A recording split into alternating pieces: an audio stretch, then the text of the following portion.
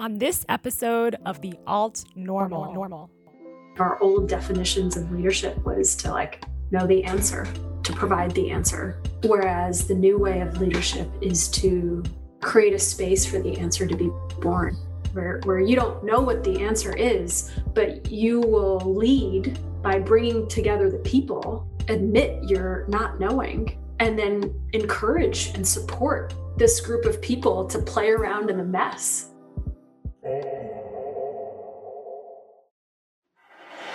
Another coronavirus vaccine has shown to be highly effective. Welcome to the Alt Normal, an exploration of the diverse voices on planet Earth. Joe Biden will become president of the United States. Doing the critical work of rebuilding a healthier, more sustainable alternative future at the intersection of self, community, and the planet. We live in uncertain times. Powerful moment of revolution. Alt Normal. How we choose to steer the path will determine what kind of alt normal we consciously remake together. Everyone has a part to play. Let's rise. Shift and support this exciting new reality in the making. The Alt Normal. Hi, I'm Tiffany Wen, the host of The Alt Normal.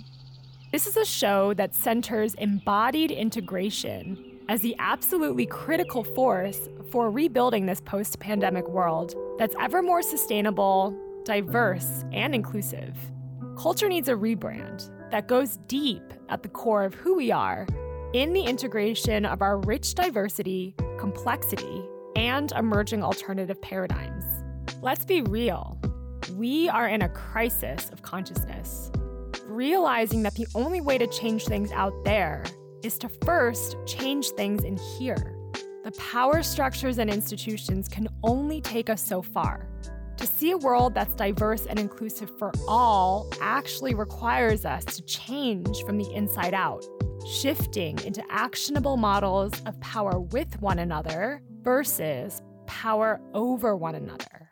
Now more than ever, we need a new story for humanity that leans into the diversity of who we are and our emerging zones of genius, to live more truthfully in how we relate to ourselves, our community, and the planet. So let's pick up those forgotten pieces of ourselves to rebrand our story of humanity from one of separation to one of integration. We're talking integration of the mind with the body, the scientific with the spiritual, strategy with emergence, and the individual with the collective. This show is produced by Resonance, the creative practice of dig, seed, grow, a methodology that powers our core capabilities in branding and content creation. Our mission is to design resonance between brands and their most valuable audience to drive the greatest possible impact. After 20 plus years of working in New York City and Milan for Fortune 500 companies in marketing and advertising, we decided to take the big leap and make a fundamental shift in how we work and bring brand stories to life. The Alt Normal is recorded at Destination Outpost, a co-living and co-working community based out in Bali. They have amazing spaces located in Ubud and Canggu that enable people to live and work from paradise, encouraging people to live differently so they can work from beautiful destinations and build strong connections with others on a similar path through life. So with that, I would love to introduce our guest today, Mansi Jain. So excited. Mansi unlocks a deeper connection with people, to themselves, each other, and the systems they are a part of, so they can become more conscious and inspiring leaders, build healthier communities, and create meaningful, sustainable impact. With over a decade of experience facilitating and coaching leaders, teams, and organizations across industries and geographies, Mansi's work highlights the importance of embodiment and the development of our inner self. So how we make sense of ourselves, others, and the world in order to create lasting change. Mansi integrates modern research and ancient wisdom around psychological, spiritual, and systems development. She also draws on her background in consulting with McKinsey and Company, leading a large-scale organizational transformation from the ground up, teaching through Wharton's leadership program at the University of Pennsylvania, and her varied global experiences. She is a certified professional coactive coach, licensed through the International Coaching Federation, and has certifications with various tools, modalities, and institutions. Originally from India, Mansi grew up moving internationally and spent several years in England, Thailand, Singapore, and Indonesia. She now lives with her partner in California, where she fills her free time with nature, music, adventure, play, and her own inner work. At her core, Mansi is guided by a purpose to co-create a world where we continually choose love over fear. Mansi, what a joy to have you on the show today. Thank you. Thank you. It is an honor and privilege to be here with you. Thank you for inviting me. So I am just so tickled is the word by how much overlap there is between the different disciplines and passions that you weave through your work, which really resonate with what we're trying to explore on the show, what we want to explore on the show. And I would love to start our conversation off by reading a little excerpt from this article that you wrote, I think 3 months ago. And it was called, "How Do I Contribute to the World Amidst Increasing Uncertainty?" So I love questions, and I think that question was so relevant in 2020, but even in 2021, it's still relevant. And I think it's going to continue in its tangibility and its potency. So I just want to quote something that you said. You write, in my own ongoing wrestling with these questions, the clearest answer I have found is that there is no clear path forward, and that my desire for certainty is what holds me back from effectively contributing to the world. We must learn to get comfortable with uncertainty, know how to work with it rather than against it. We must do this not only at an intellectual level, meaning I know about it, but at an embodied level, so I experience it. The latter requires engaging courageously in active reflection and ongoing practice. Whew. So eloquent. And I would love to hear from you, Mansi, just speaking really broadly about culture and just how you see it playing out from where you sit. Do you feel like the leaders or the humans of today are balanced in their practice of the intellectual with the embodied practice? How do you see that, just broadly speaking, from where you sit? Oh my gosh, I feel like you just took me on a journey.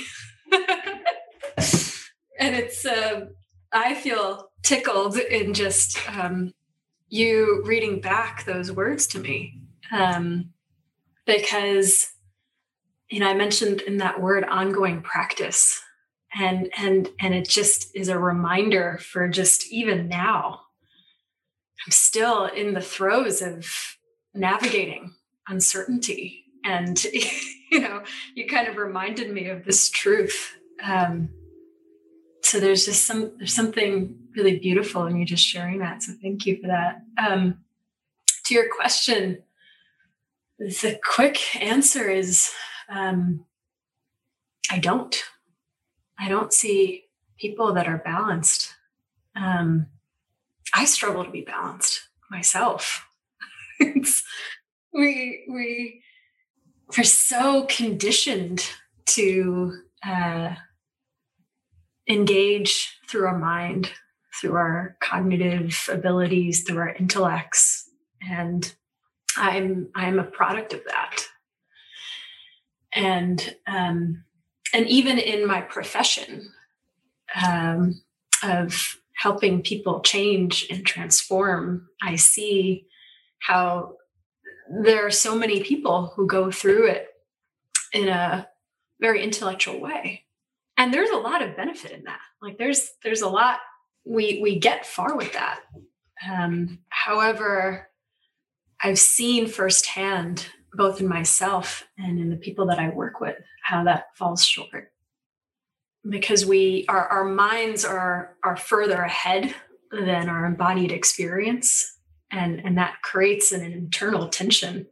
And I've found that when we can experience something, the felt sense of it, it lasts longer. It's more profound. Our body remembers it. Yeah. It's, I love the way you wove in also just your own experience of dancing between the intellectual and the embodied practice, because that's why it's called a practice, right? It's not like we get it once and it sticks forever and hallelujah, we're free. I mean, we can choose that and we can become better and exercise that muscle of integration. And as you say, I love that you also call out that there is a beautiful place for the mind to activate power and action, right? So it's really interesting because in this article you weave through many traditions and many different sort of theories and areas of study, and you name like complexity theory, adaptive leadership, and wisdom traditions. And just given your background also as a global citizen, I'm very curious about why you chose to weave these together and how that's really served you in being able to come forth and talk about and language leadership in this way. And so just on a personal level, can you tell us about how you came to integrate these different modalities in your life and how you then show up for the clients and the other people that you work with? You ask good questions. I guess there's a way in which, and I think we've talked about this before, at the risk of creating too much simplicity, because there is such nuance and complexity in all of these modalities and traditions. There's a way in which, as I've studied them, there's like a thread or a continuity of truth that is in all of them,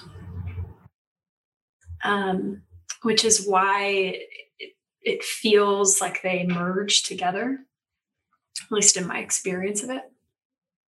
And, to think about your question, I guess I'm coming back to this word practice.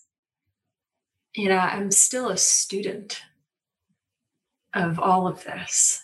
And in some ways, that is also the teachings of all of these three disciplines. I mean, wisdom traditions is a very massive one, but to be a continual learner is something that all three really teach. And so, it's hard for me to answer that. And you mentioned wisdom traditions is that's massive, right? It's the whole universe in and of itself. And something that I've explored on past episodes, is how when you choose some kind of practice or discipline that really feeds you on the mind-body level holistically, that can be such a gateway to other possibilities, other paradigms, other ways of thinking outside of your normal thinking patterns, outside of your normal constructs.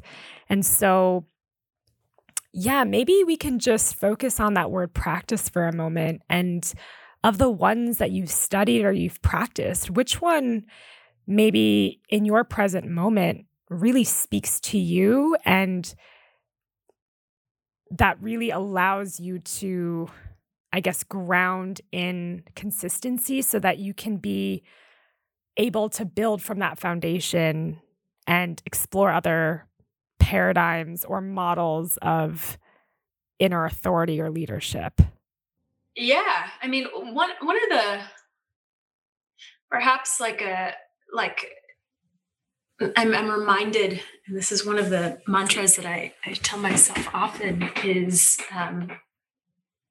grateful childlike wonder, which I think, and it's hard for me to pick one specific discipline, but I feel like that is embodied in these various teachings that we speak about. And so that is a practice that feels like a deep foundation for me, to come back to the spirit of gratitude, a spirit of play, and a spirit of curiosity and wonder, towards what I'm studying, towards my own direct experience, towards the world around me. And that feels like the bedrock from which I learn as well. Because, at least in my experience, sometimes as I moved into this world, I felt overwhelmed by the ocean of wisdom and learning and just voices that are in this world, and how it feels never ending. And so that foundation has helped me stay grounded as I've continued through it. It's not a bad problem to have when you're constantly in wonder, right? And you're constantly just opening doors into more doors into more doors. And I mean, that practice is lifelong. And as you said, claiming to be a student allows you to be a good teacher, because that means you are in constant curiosity and you're doing your work in order to show up and help others do theirs. And I do want to dial into something you just shared, which was when you entered this path. And so in your bio, you share that you came from the world of McKinsey, which is this multinational firm, right? With this big mission to transform organizations, to borrow their words, build enduring capacities, and ultimately create change that matters. Big mission, big aspiration. And I would love to hear you share why you decided to make that big leap from a firm like that to your own practice of cultivating inner leadership and helping others do that. That would be a great place to explore whatever you would like to share about that. Yeah, it feels related to the first question that you asked me, in that even before I was at McKinsey and I studied business, I was in kind of the high achieving world, and I still consider myself high achieving. There was a way in which I felt like the way the systems that I was a part of defined success, and how the people around me were motivated, and how I was being in these systems felt out of place from my inner child, I guess. Like there was a way in which I believed that success was more about connection and growth and time spent in nature and stillness and play and contribution that really touches people's lives. And it was interesting because, as I was in that period of just feeling this dissonance, my reaction was to see myself as being overly naive and idealistic. But ultimately, it was this embodied sense of like emptiness, of like a loss of energy, of vitality, that pointed me in the direction to follow a call to something else.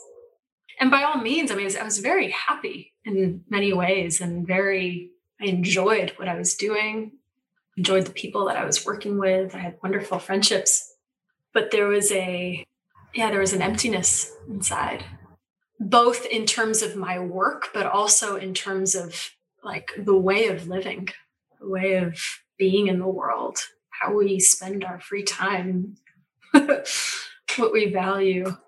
And at the time, I had no idea about this world. I never knew that there was a profession like the one that I'm doing. It was more a call to be in nature. And so I spent a little over a year, traveling alone, primarily through nature, which was such a shift from a person that, had lived their life going and doing and achieving to just be by myself. And in that place, I just came to know a part of existence that I just never really knew, which was just beautiful and awe-inspiring. And it felt like the lofty things that I was driven by felt like they could be a reality, or the fact that, hey, what brought me alive and what I cared about. And whenever people asked me what I wanted to do, it was like, well, I just care about having meaningful conversations with people, talking about important things in their lives, what makes them come alive, and how to do more of that. I was able to kind of stand in wanting to make my life about that without having any sense of what it looked like. And then, once that came, then it was just a matter of figuring out how. And that ultimately led me to this path. It's so serene. It's like the story of, it's same, different, right? But it's the story of, all these seekers from these wisdom traditions that feel like there's always something missing, or there's something else that's there, and they take this big leap to find whatever that is.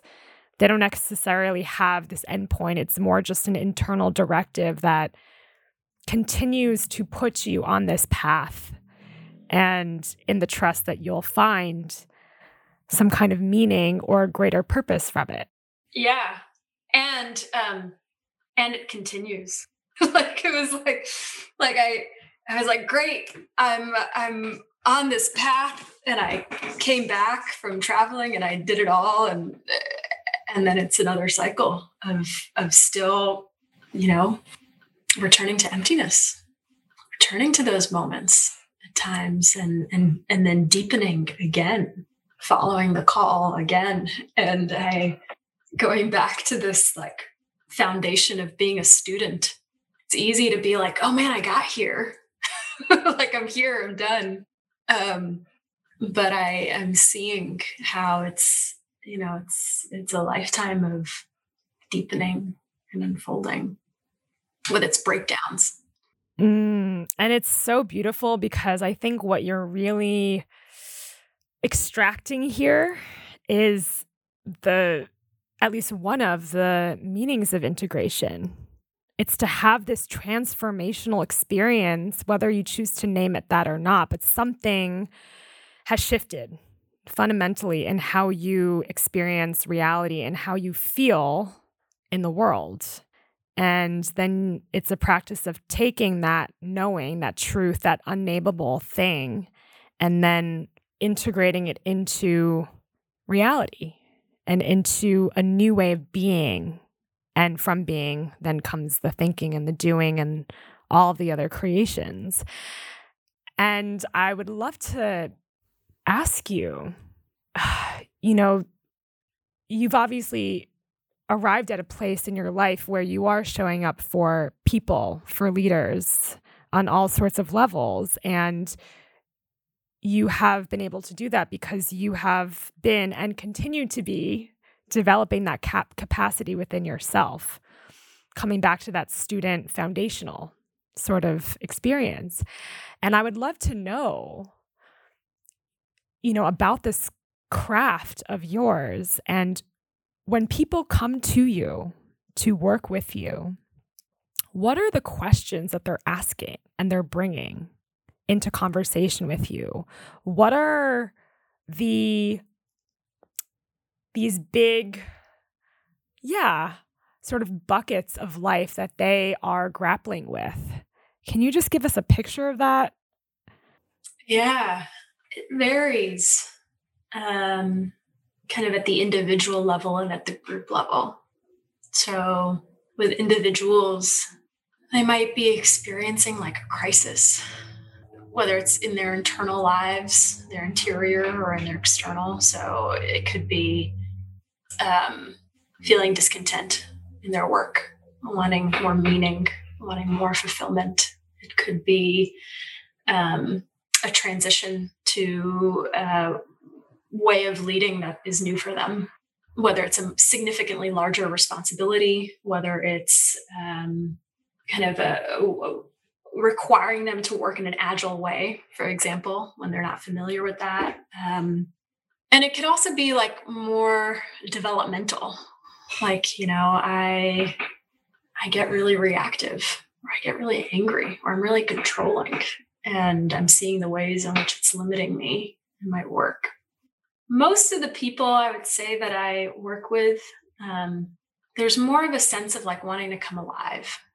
And it's more like, okay, I'm in a great place, or I feel like I'm good in what I'm doing. I feel strong, but there's seekers, I guess, to use what we were saying earlier. Or they're kind of wanting to get from A to B, and their ways and strategies of getting to A to B aren't working as well. And where B is perhaps a greater expression of their creative potential.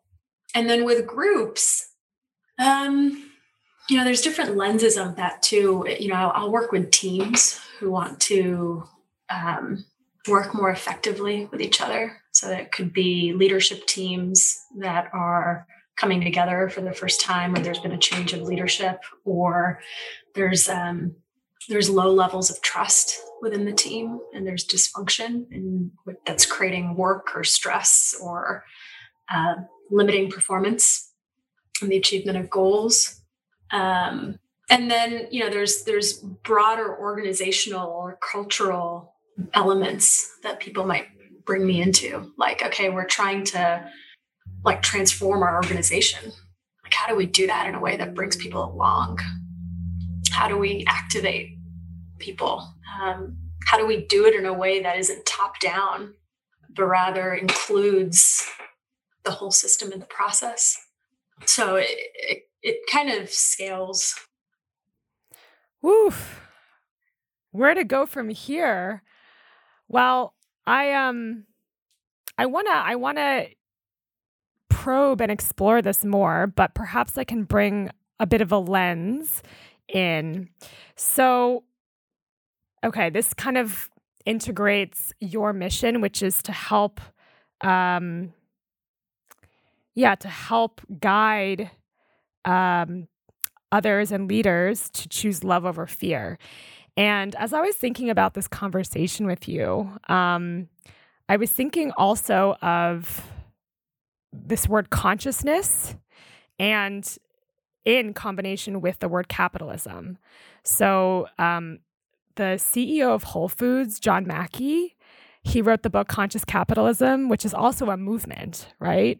And it supports this global community of business leaders dedicated to elevating humanity through business as a tool. He really believes in this.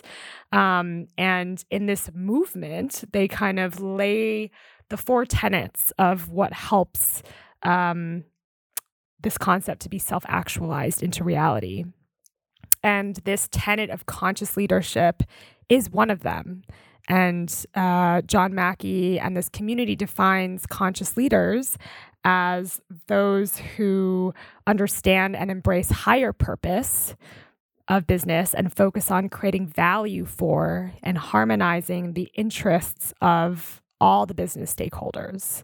And we're seeing this rhetoric over and over and over again. And it's really interesting that it's come so alive, especially in this past year, 2020. And I'm sure for this year and many more years to come. And, also I want to bring in, even the rhetoric of Marianne Williamson when she was running for president.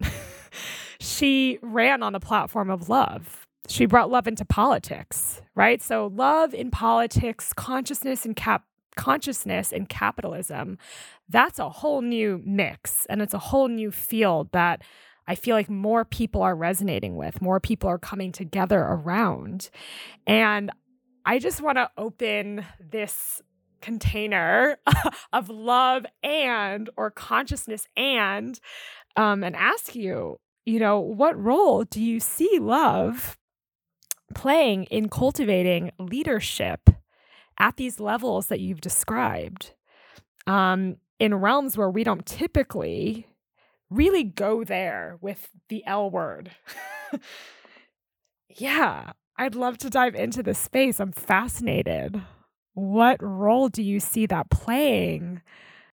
Well, firstly, I think I want to say that it's a really exciting time for business and for politics. Like, yes, it's also filled with a lot of pain and frustration, and change is slow. I feel that a lot working in these environments. But I'm seeing the tides shifting, particularly as, millennials and younger generations move more into the workforce, because I see how we are stewards of love, of consciousness. And so I have a lot of hope in the role that it can play. And that's what keeps me moving is seeing that there's this tide, there's this wave. Yeah, the question that you're asking, it's a very open one. I'm thinking about where to start in terms of what role it plays. At a very, I feel like I want to start at the individual level, which is the distinction between our reactive place and our more creative place. Or sometimes there's a really wonderful video by the Conscious Leadership Group based out of the UK. It's like a 3-minute video. It's called Where Am I? And it basically talks about how at any moment we can be below the line or above the line. Have you seen that? No, but I'm adding it to my list. And maybe we'll also include it in the show notes so people can follow up and, become more resourced in this. Yeah. And it's just a very simple way highlighting this distinction of being like above the line or below the line, or reactive or creative, or in the terms that we're using, fear-based versus love-based. And so often we humans are operating from a place of fear, of protection, and these aren't binary things, right? They happen in spectrums and in scales, but our sense of safety in our ego is being threatened. Something that we care about might not go the way in which we want, or we compare ourselves to someone else, or there's just countless ways throughout the day when we feel scared and we protect because our sense of control or safety or approval is threatened. And there's ways to think about this at a biological level in terms of our amygdala have kind of evolved such that when we perceive danger to our egos, we have the same physical reaction of fight, flight, freeze. But when we do that, it tends to create ways of leading and ways of relating in the workplace that are closed and that limit creativity and collaboration and trust and belonging and innovation. And so while while being reactive isn't wrong, there's gift and there's richness in that place. There's an opportunity for us to step more into a place of love and all the various manifestations of it. Courage, compassion, blanking on creativity. I mean, there's just so many various ways in which love manifests that isn't just love in the way in which we traditionally know it, that becomes available to us. And so that seeing the ways in which we are reactive as leaders, and I'm using leaders not as okay, I'm being an executive. I mean, that could be the case, but also, anyone in the workplace is a leader. But seeing the way in which we are reactive seeing what triggers us and working in those moments to make a conscious choice to shift, which is, that's a big practice, and it's an ongoing practice. When we do that at the individual level and we support that with our structures, that's how I see love spreading in the business world. Wow. I mean, as you were saying that, I also teach yoga, and I really love to play with what does yoga look like off the mat? Because we know what yoga can look like, or at least one aspect of it looks like on the mat. Asanas, physical practice, movement. But then off the mat, that state of being that you had when you were being mindful in your body and in your movements, how could that translate into a conversation in the workplace? How could that translate in a meeting with people that you perceive to be higher up on the ladder than you? Yet, how can you bring that sense of courage and love and all these expressions that you've just named into that experience? Right? I mean, and it's like, again, integrating the wisdom traditions into modern day interaction and experience. And that's so interesting. So you talked about the individual level. What could, this expression of love in all of its iterations look like at the group organizational level when organization X comes to you and they want to do some kind of shift as an organization and have a bigger transformation? What could that look like? Or what have you seen in your experience? Yeah, gosh. It's interesting because there are fields in this that I don't work in. So, for example, I don't spend a lot of time in organizational design, but I'm imagining that an organizational design expert could also give you a very rich answer to this question. So I guess I'll answer in a way that doesn't even capture the whole range of the fullness of your question.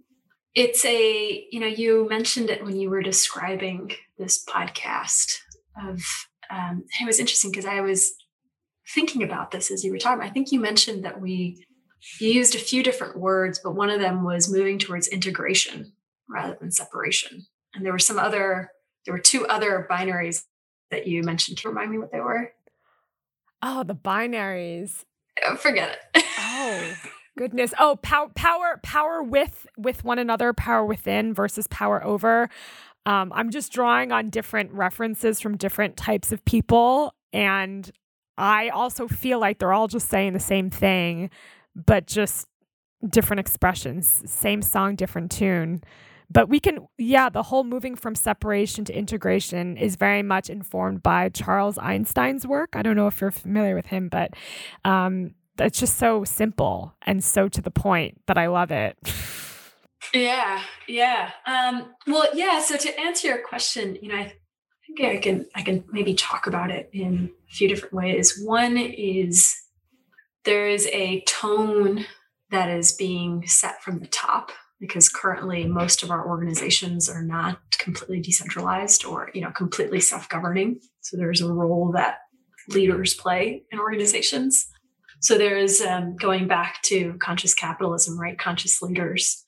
There is a way in which they are living and role modeling and spreading this ethos of love.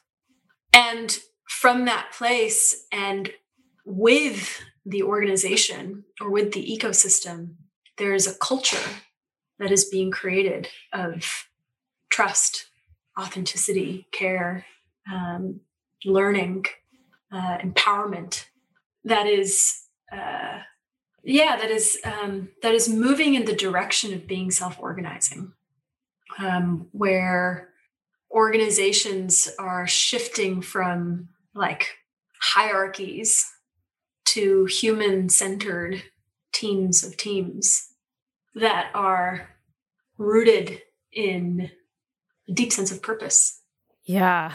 Even the language that you bring to it is it has a different quality or flavor to it that feels more human in general. And all these qualities that you're describing too, they make me feel that sort of feminine power, if you will, coming through. And it's really timely because the other day I saw this article come through by the Harvard Business Review, and it was titled "Women Are Better Leaders During a Crisis." It's one source, but still, of course, for obvious reasons, I was drawn to open that and read it. And it showed that women scored higher for, I think, 19 different competencies when looking at this sample size of 60,000 different women. And interpersonal skills, so, those were given more weight. And so some examples of those are, quote, inspires and motivates, communicates powerfully, collaboration and teamwork, relationship building, and that female leaders expressed more awareness of fears that followers might have been feeling, concern for well-being, and confidence in their plans. And this was to describe 2020, but I think the same holds true even for now. And,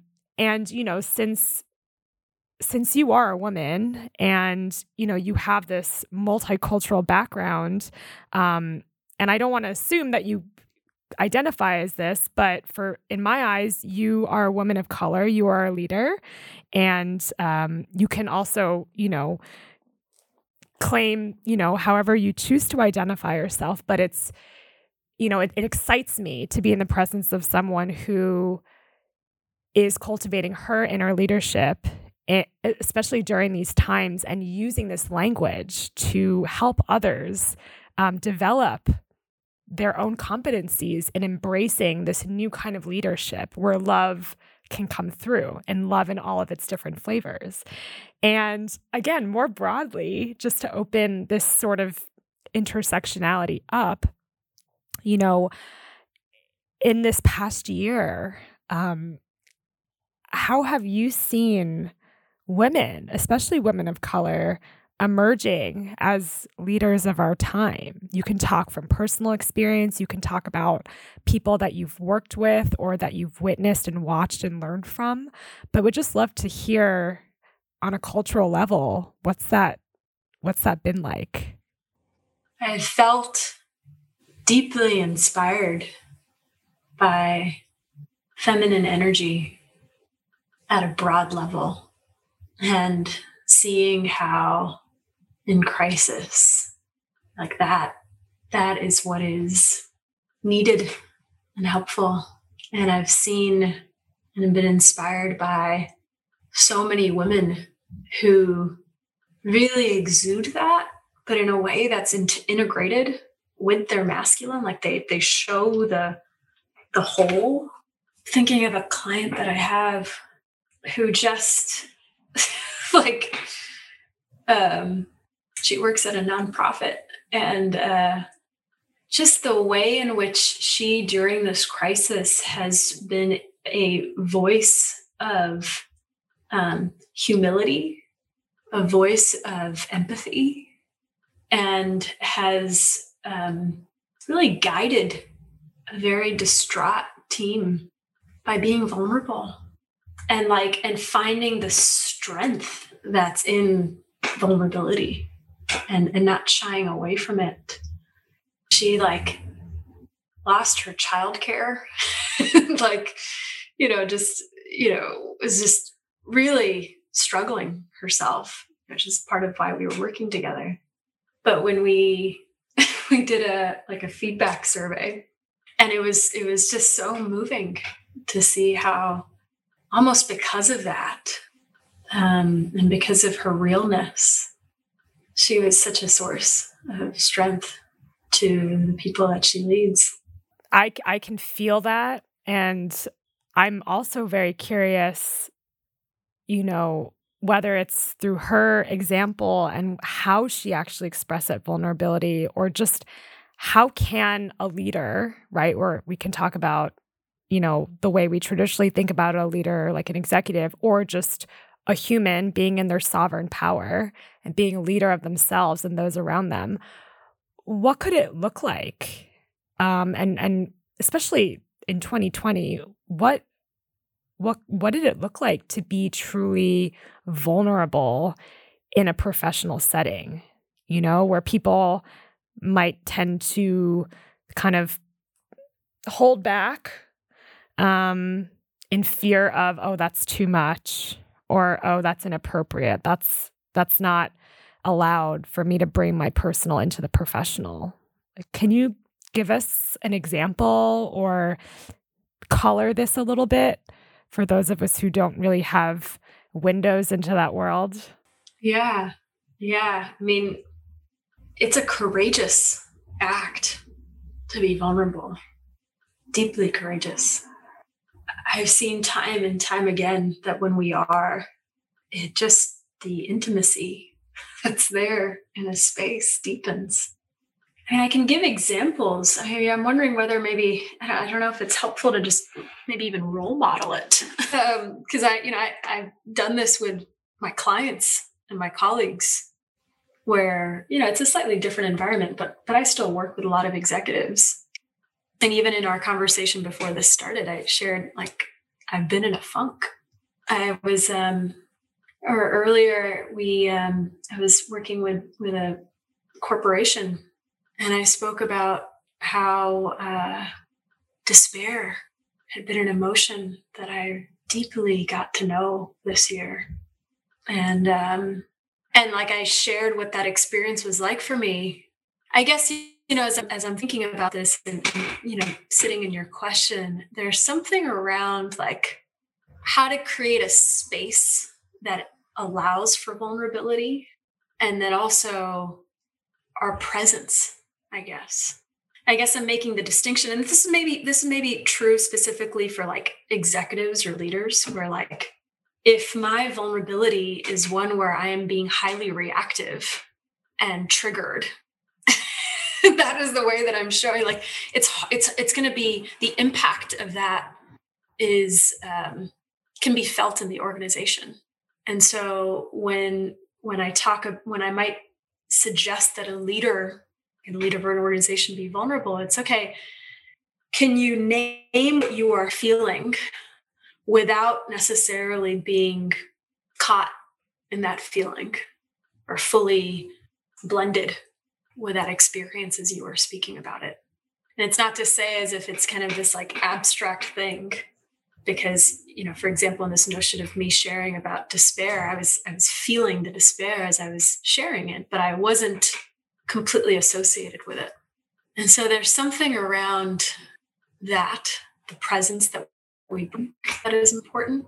And then in terms of the environment, I can understand how if a team is coming together with a particular objective and time is scarce, it's hard for someone to be vulnerable. I get that.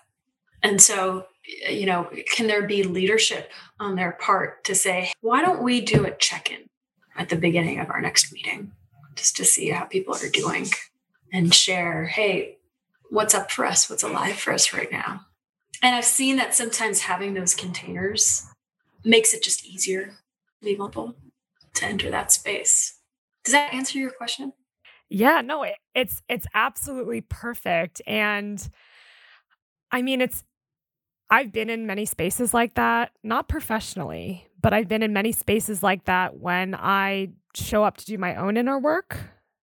I've had those experiences in conscious community, spiritual community, friend community, but I've never actually touched it in a professional community, quite like the one you're describing. And I feel drawn to that, because now I think, wow, much like what John Mackey's talking about in Conscious Capitalism, do business leaders of today who assumingly are well-resourced in terms of financial and monetary, but also can they provide that space for this emotional holding amongst professional colleagues? And I mean, maybe this has been around for longer, But it just feels like that separation between the personal and professional is dissolving, is softening for the better in many ways. For the better in many ways. And, talking about containers like this, I want to shift into this community that you and I are a part of called Rising Practitioners. And I'm new to this community. I joined a couple months back for very deep personal reasons. I really wanted to find a community that could create spaces like the one you're talking about. And for those of you who don't know, Rising Practitioners is a community and network of transformational facilitators, coaches, mediators, consultants, and trainers with the bulk of our career still ahead of us, in their words. I just, before coming onto this podcast, I had the privilege of being on a call with a few folks from that community. And it's just a community of deep seekers and learners that are constantly evolving themselves in so many ways. And, you've been a part of this community. And recently I saw that you offered also a conversation or exploration of how to bridge the racialized divide. And that's one example, I'm sure, of ways in which you've become involved and participated in this community. And I wanted to shift into this because I want to know from you why did you join this community and how has it impacted your own work and capacity to, I guess, explore your own growth edges so that you can show up more fully in the world in your work and service. Especially when I think this can be true even for people who are working within organizations, but certainly for people like me and probably you who are working more independently. There's something around a space where I can be seen and see others. I just, even as I'm saying that, there's a way in which I feel held. And those sort of spaces were hard to find for me because the depth of seeing that I longed for is hard to find in our kind of modern society. And so as I entered this world, I felt like there were more of those communities. But what really struck to me about this one in particular was just how much we share in kind of the work that we are doing, the difference that we want to make in the world, just our shared experience of just, having the bulk of our careers ahead of us. Like there's a way in which there's a resonance that isn't there in a lot of my other professional circles, where there might still be this depth of seeing, but most of my other colleagues are significantly older than I am. So there's like a familial feeling that's really beautiful. And from that foundation of community, I feel like I can be challenged in ways that bring out my best. Like I in this community, I started a process of a mastermind. The mastermind that I'm a part of, we've been together for I think a year and a half or more, meeting very regularly. And the way in which my fellow masterminders hold up a mirror to me, and the way in which they inquire into my experience and help me inquire into my own is so rich that it helps expand my awareness and my experience of myself as a human and as a practitioner. That's amazing. I didn't realize you held this mastermind. It really makes me think of this word practitioner, right? Practice, practitioner, embodying, being. It's like we're a culture that has become so overdeveloped intellectually in the thinking mind, which has its place and it's beautiful. Don't get me wrong. Yet I think we're slowly arriving at the party of, wait, how do we fully embody who we really are in our truth and be seen in that with others that are doing that work too. And it just seems pretty revolutionary to me that these spaces are popping up and they have resonance with people. Yeah, and I guess maybe one thing to add is like that feels like it's at the very core of the work that I'm doing in organizations. Is like how do we create these ways, build the capacity in people to show themselves, their full selves, and to see each other as full people. And so oftentimes, like, you need to kind of invite them into that space where you can hold it, bring them into it over time so that then it's a structure that they can rest on. But I guess what I'm saying by that is, yes, these spaces are really rich in the worlds that you and I are in. And that's what I'm seeing more and more of in the business world. And I'm excited to bring more of into the business world. It sounds like the way you're describing it, it's kind of the beginning of a new story of how embodied practice can take a home in the organizational and business realm, not just for a one-off retreat or offsite or, top of the week meeting, but really live and breathe in the moment to moment. Of course, that's always a practice in and of itself, but yeah, from what it sounds like, this is new, right? This isn't like something that's been around for eons, and it's not really taught in business school. It seems like this is something that's happening now. Am I right? Definitely was not taught when I was in business school, but it's funny how much more it's being taught in today's business schools. I guess I would say it's more in the mass than it was before.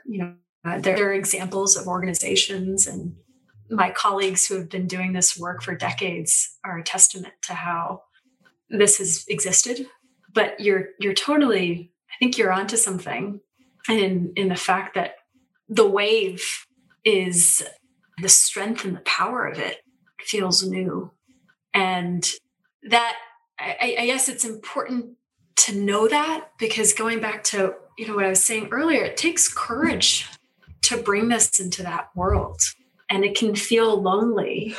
And there's a broader shifting that's happening that I guess, to whoever might be listening to this, I would want to know. I would want them to know, so that there's less risk, less reason to worry about taking that step of showing themselves more fully. Yeah, just to round that out, last week we had a guest who he used to be a classroom teacher, and now he teaches authentic relating, originally from New York, now in Bali. And we talked a lot about vulnerability in leadership and how to balance this duality of, I'm a leader in this organization, therefore I need to kind of know what I'm doing and what I'm talking about, and I can't really show my weaknesses because I'm steering the ship. And maybe I don't have all the answers all the time. Maybe this world that we're living in has actually always been quite uncertain and volatile and complex. And humans are complex. Not to even mention big groups of humans in their diversity and their complexity and their different perspectives and ways of showing up during a time of crisis. That's also a lot to manage. And so as a leader who wants to be vulnerable, but also wants to be in a position of authority, how might that leader lean in and exist in that space while still feeling empowered? That's the question that I feel like is very rich, because even naming it makes me feel very curious and alive. Just curious how that lands with you and what comes to mind when I just raise that question. And has that been raised by a leader before? Being able to language the nuance of why that can be hard or scary or whatever adjective feels appropriate. Yeah. What it's reminding me of is the shift to being an adaptive leader. It's kind of the way in which we think about what it means to lead is getting turned around, where kind of our old definitions of leadership was to like know the answer, to provide the answer. Whereas the new way of leadership is to create a space for the answer to be born, where you don't know what the answer is, but you will lead by bringing together the people, admit you're not knowing, and then encourage and support this group of people to play around in the mess. And your role as a leader is going to be to move into the edges and create conflict where conflict is needed, to deepen in your sense of the path forward or what is needed. Yes. That feels like a much more interesting space to be in because it feels more authentic. And to build on the momentum of what you were saying, I just did a quick search, what is leadership going to look like in 2021? Who's forecasting this? What are they saying based on trends? These are all just trends, but right. It's also interesting to see what the media is saying about all this. And, Forbes and Time, they've written about what's it going to look like in 2021. And just to name some words that I saw in both, authenticity, vulnerability, empathy, emotional agility. So aligning the intent with the impact for like the clearest possible communication, anti-racism, and resiliency are sort of all core to this vision of what leadership can and might look like in this upcoming year. And you touched on some of these qualities. So, in your sort of envisioning of 2021 as it's just begun, what will it feel like to be a conscious leader? I'm hesitating to say this, but I'll just say what's in my heart. I think it'll be scary. I think that it will be challenging. I think that it will be ambiguous and uncertain and challenging. I think I already said that. Because it's not like something just changed when January 1st rolled around. The issues that 2020 opened up to us are still here and they're not going away. So I guess that's why I'm saying that. But what I also see is that when we bring these qualities of authenticity and empathy and agility and emotional awareness, courage, I think that's another word that's really important here, there will be a way in which we see magic around us and ways in which we see richness and color as we see both the extreme depth of our own unfolding, but also see the infinite possibility that's there in this time of great uncertainty. And so I see it as being one of heartache and challenge, but also one of deep hope and creativity and possibility and connection and meaning and beauty. And almost all of those things, because it will also be challenging. I imagine that, we will, by stepping into that role, we can expand our sense of being to include all of the muck that we're feeling and feel stronger because of it. No, it's beautiful, that spectrum that you've laid out. And I'm glad that you started with the scary answer, which was scary. That's not a word that we as humans, I think, like to admit, maybe out loud in public, maybe in our journals, or in the closest circles that we have around us. And with that in mind,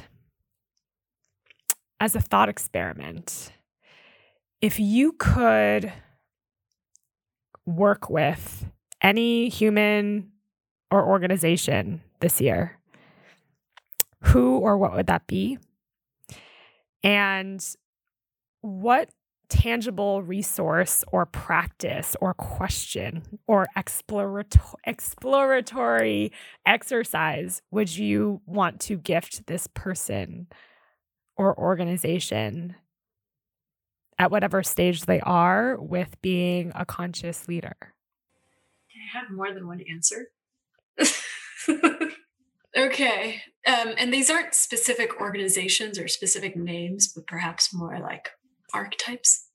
I would want to work with the people in our society who are very deep in their beliefs, whether they're liberals or conservatives or white people who are skeptical and scared of what's happening in our conversations around race, or whether it's our BIPOC leaders who are scared of what's happening with the other populations.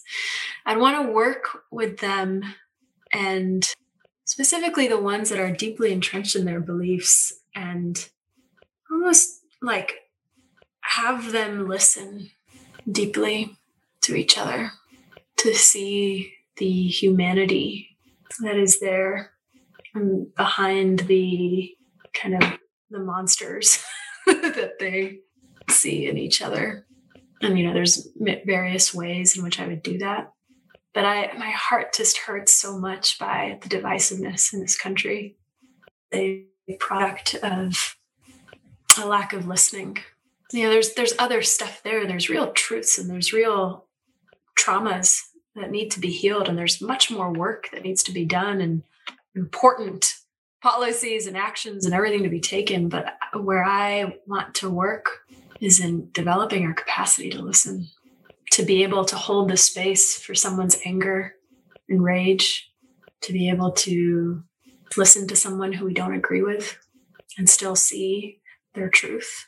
And, the other way that it's the same thing, but at another level, I would dream to bring together the diversity of stakeholders that are needed in order to address our climate crisis and to address our systems of inequality, be it business leaders, people in government, activists, artists, children, the marginalized, and have them listen to each other. Because I believe that not only in doing so, there will be a web of connection that is created that creates a resiliency to be able to move forward to address these really big, difficult, seemingly impossible challenges of our time. And that without that foundation, I don't know if it'll happen. Just letting your words sink in. It's when you speak about it like this, I can see and I can feel really this being a healing tool. I mean, at all levels, in all realms of life. I mean, I can see that being a family having a conversation together and healing an old family wound.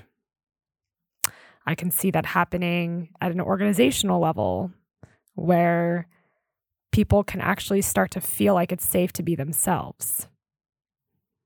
I can see this happening between couples, between parents and children, in schools, literally in all groups. I can't think of one group where this couldn't actually be applicable. Can you? Yeah. When we first spoke, you asked me some question. I'm forgetting what the question was, but I remember that my answer was something around like what I believe is most important in this world. It's kind of the nature of what we were talking about. And I really believe it's listening. Like it is building our capacity to listen without judgment, with deep presence to each other. And not just listen with our ears, listen with our whole beings, with our hearts. And then, in addition to that, listen to ourselves, listen to the earth, listen to the communities and the systems we're a part of. It does feel like an emerging capacity that wants to come through. And to move away from the perception of what we think of as listening and embody holistic listening, whatever we want to call it. Activate all of those like sensory receptors. We have tens of thousands of them. And I think we've only sort of skimmed the surface. And so much there, Mansi. So much there. I feel like some kind of embodied listening workshop is probably on the horizon, and I would love to sign up for that because I would like to develop myself in that capacity. And I do feel like listening is also a form of connection. I mean, it is the greatest form of connection. That's how we see another and be with another. If we think about like the moments when we felt deeply connected to another person or even to an experience or to nature, we're kind of, it's in a way where we're present to it, we're open to it. And that's what I mean by listening.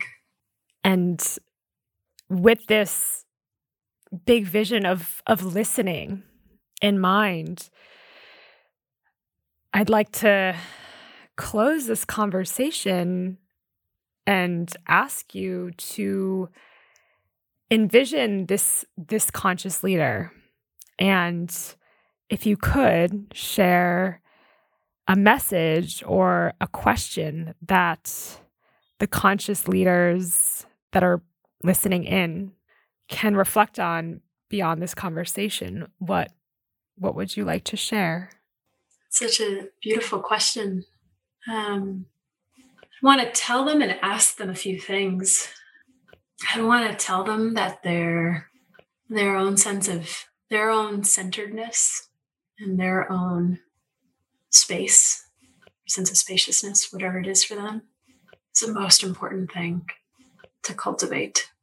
And I'm not saying that in like a must always be centered, but more in like a, their own development and their own process and their own soul and heart and body is, I want to tell them to not sacrifice that and follow that by asking, what would it take for them to design a life that allowed them to listen to the call of their soul, that would have them feel vital and alive?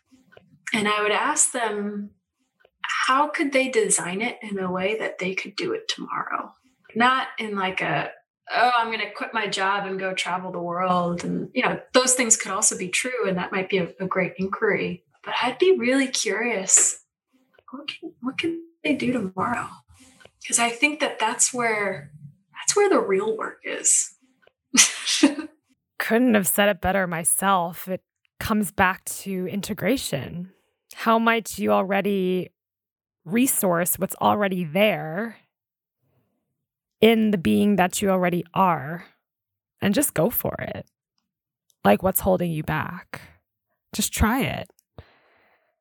And I actually think I read, going back to the earlier article that you wrote that I referenced at the beginning, it's designing safe to fail experiments. I don't know if this is applicable here, but just being okay with whatever happens and not being attached to the outcome, acting anyways. I am thinking about the poem by David White, Start Close In. And there's a phrase in it, which is start close in. Don't take the second step or the third. Start with the first thing close in, the step you don't want to take. And then there's, much more to it that I would recommend feeling into and reading. Well, that and more, Mansi. That and more. And it's just such a pleasure to talk to you. I almost feel like I'm in a meditation as I speak to you. And you're very thoughtful about your words. And I really appreciate that. And I appreciate that you are embodying the courage that you also wish to see in the conscious leaders of our times. And I want to thank you for this conversation. I also want our listeners to know how they can find you and connect with you if they so choose to continue to learn and evolve with your offerings. So would you like to share with us how we can find you and your work in the future? Yeah. They can go to my website, www.mansijain.co, or email me at mj@mansijain.co. Yeah, I would love to be in conversation with anyone that's interested. Thank you so much, Tiffany, for this space and for just your curiosity and openness and playfulness. There was a way in which I was thinking, imagining me on your side of the mic. And there's a deep respect I have for you of just like this very generative way of being with another person. Like, it's almost like there's no way in which you're controlling the conversation. You're just letting it emerge. It's a real gift. Wow. Thank you for saying that. I really just flow, and I'm trusting in that space where I can just receive the answers easily. And that couldn't happen without you and without all these honestly spectacular humans that I feel so privileged to be in conversation with. And yeah, hopefully we can do this again soon. And I just want to close out this episode, guys and gals and everyone in between. Thank you so much for being present with us in this conversation. If you feel uplifted, shifted, moved, inspired in any way, please, send us feedback. We'd love to hear from you. And please follow along the Alt Normal, give us a rating, subscribe, review, whatever it is that moves you so we can amplify these stories far and wide. So with that, we will see you guys next week. The Alt Normal. This show is produced by Resonance, the creative practice of dig, seed, grow. If you enjoyed this conversation, please show us the love. You can subscribe, share, or leave a review. We'd be so grateful to help us amplify these stories far and wide. Thanks so much.